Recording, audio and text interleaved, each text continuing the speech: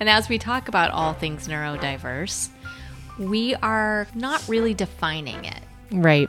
as much. And That's true. I think we have a reason for that. Yeah, because I think when we look at like the definition, I mean, just the sheer like act of writing a definition is a very linear task. Right? True. It is actually in a line Yeah. in a book. Yes. And I think like for me, definitions can feel very boxed in and they don't account for everyone. And I feel like I have been a person who has constantly been other and not been accounted for. And so even in like this neurodiverse world, I don't want to exclude that person who might be other from me. Yeah, no, that makes sense completely. Like putting you in the ADD or ADHD box, for example, and no two people experience that the same way. They don't. Yeah. And like, while I'm providing a voice as to my experience, it doesn't necessarily mean it's how everyone experiences it. And I think that's okay. What I'm just trying to do is hopefully, see, this is what I do. I combine words. Hopefully, I'm hopefully trying to provide people an opportunity to have discussions and to possibly get curious about the people they love in their lives. Yeah, I think that is both of our goals for sure. And also my goal with you just personally, Yeah. just to understand your brain just a little bit more. And I think to also provide curiosity to yourself if you are neurodiverse, because, when I just said you're wanting to stay curious with the people you love, that also includes yourself. Yeah, absolutely. And I know for a long time I didn't love myself. And so I wasn't curious to find out more about me. And you're feeling a little more curious now. Yeah. And I feel like I'm worthy to learn about. And that Oh, I like that. You said it that way. my brain is like good enough to understand. Yeah. Things you've told me before that people have expressed to you in very blatant ways that it wasn't worthy. It wasn't going to amount to much. No. Yeah. Yeah, I've been told some really harsh things in my life. I've been called a social moron. I've been told by a third grade principal that I was never going to amount to anything, so why bother trying? I was told by a girl in high school, my freshman year, that if she was as fat as I was, she wouldn't want to live. And just, things that I recognize now as an adult, that they had their own issues. Yeah. And were lashing out. But the third grade one kills me. Yeah. No, she was like, how do you have, what is going through your head as an educator? I'm sorry. I just can't. Yeah, no, that one was probably the harshest one. All of them are, but yes. And I'm sure, you could remember a million things I said to you growing up that were harsh as well. And so yes, it isn't that you can just sit there and like beat yourself up for not having been accepting of others as well. But you can say, I'm going to be more curious. So today I'm going to continue on my curiosity journey with you, if that's okay. Yes. Okay. But before we move on, I just want to, I think we came to something earlier that was really helpful for me because we did record this before and my ADD brain did not check the microphones. But talking about neurodiversity, not in a linear sense, but like in a, what was it? Relational database. And as like a relational database, right? I've always said this, like, I don't think in a linear fashion. I think in like a filing cabinet. So it's very three-dimensional. Like I'm even just doing that with my hands right now. It's very three-dimensional. Separating your hands apart. Like it's a box. Yeah.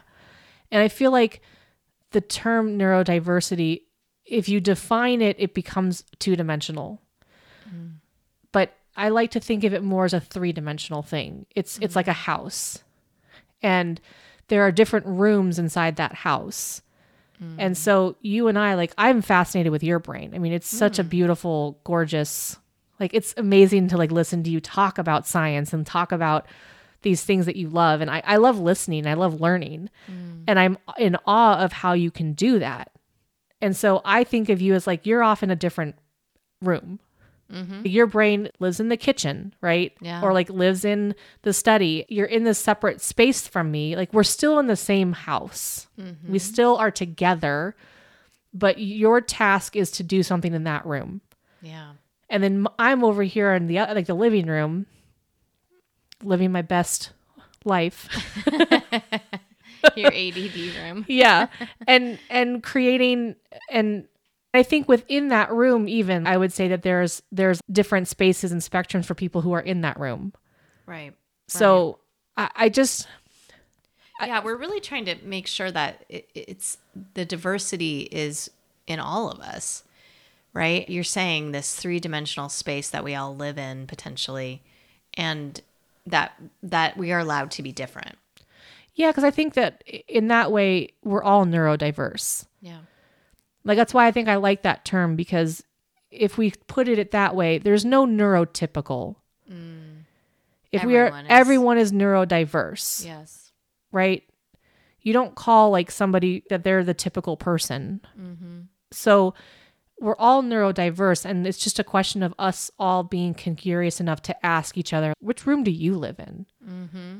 And I think this is something that we've talked about where... And what might that look like? What are the behaviors or ways that I'm going to behave or things that are going to happen? Yeah. That you might need to be more curious about with me. Yeah. The room that you live in, from my perspective at least, you like it when I am attentive and I give you my time in an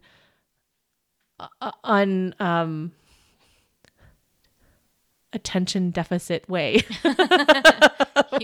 You would like me to be other than I am. No, but like when it's important to you, like when you're going through something, you want me to be there. And so I've had to learn how to do that. Sure. And to recognize that you're in that. And so that's not always been easy for me. And sometimes it still isn't easy for me, but I can at least attempt to try. Because I think it's really important that as a person with ADD, it's easy to say, oh, well, because I have this executive function thing, then I don't have any responsibilities and I don't have any stake in it. Well, I don't think that that's true. And I think that there's going to be times like where I struggle with it, but I think as I learn and as I get older, I have to take responsibility on some level and figure out what can I control and what can't I? And what, like, the controlling part, it's not necessarily the impulses, but like, how do I react to them, or how do I react to people while I'm in them? Like, that's the part where I think I have more control, and I think we can talk about more, which I'm excited to talk about more. That's interesting. Yeah. As you're saying that, I'm thinking it's like your own operation manual for your brain. Yeah. Right. And I think for anybody, I mean, for all of us, knowing how your brain works, how do you learn information? How do you respond to things? And I think one of the things I see as a challenge sometimes for you specifically is that it's difficult to know, separate out what is something that you can do versus something that you really don't have control over. And also understanding that changes time of day, time of the week, the month, the stress level that you're under, all those things. And so it's nuanced. It's nuanced understanding your brain. And so that's why this podcast really interests me, is because I've always felt that, you know, and I think so many people might say this too, that people, you know, who have ADD or ADHD, they're so creative, they're so interesting, they have so much potential. And I've always thought that about you, because you're just brilliant and in many ways. But one of the things that's hard sometimes is to know what are the things that are stopping that brilliance from coming through and shining through sometimes. And sometimes it does feel like you do go away, or that you're not able to be there. Yeah. And so I guess that's why the term attention deficit maybe was stated that way.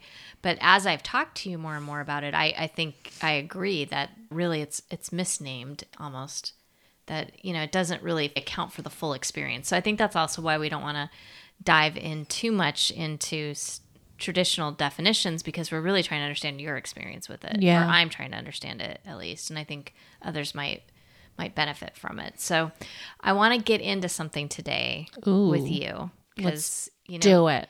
we're going to start to have a sound when Rosie is able to get me off track, because that's her favorite thing. Her whole goal with this is to mess with me. Right? I think it's true. A little bit sometimes. No, it's no. Wait. That's I just need to say that, like, it's not my job. It's not like I'm trying to derail you. It's that, like, that's where my brain goes. Okay, but I'm going to say this. You revel in the fact that it can happen. No, what I revel in is the fact that, like, we were talking about something. I totally had an ADD moment. And then I didn't remember either. Yes, and I was like, all right, if I get her late enough at night, she too has the brain that I have. I feel like simpatico with you. Okay. Yeah. I don't know what's simpatico, but it's something. It's something.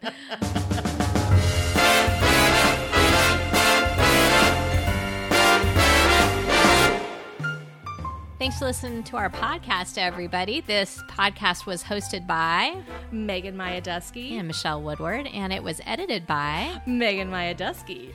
Oh. And we really appreciate everything that you guys are doing by listening to us. If you liked it, maybe you might want to share it or give us a rating. That's going to really help us get our message out, and it's also just going to help Michelle and I, because we are a 2-woman band. Yes. We making need your this all help happening. Absolutely. And you can also reach us on rosiesbrain.com, which has lots of resources and links from the show.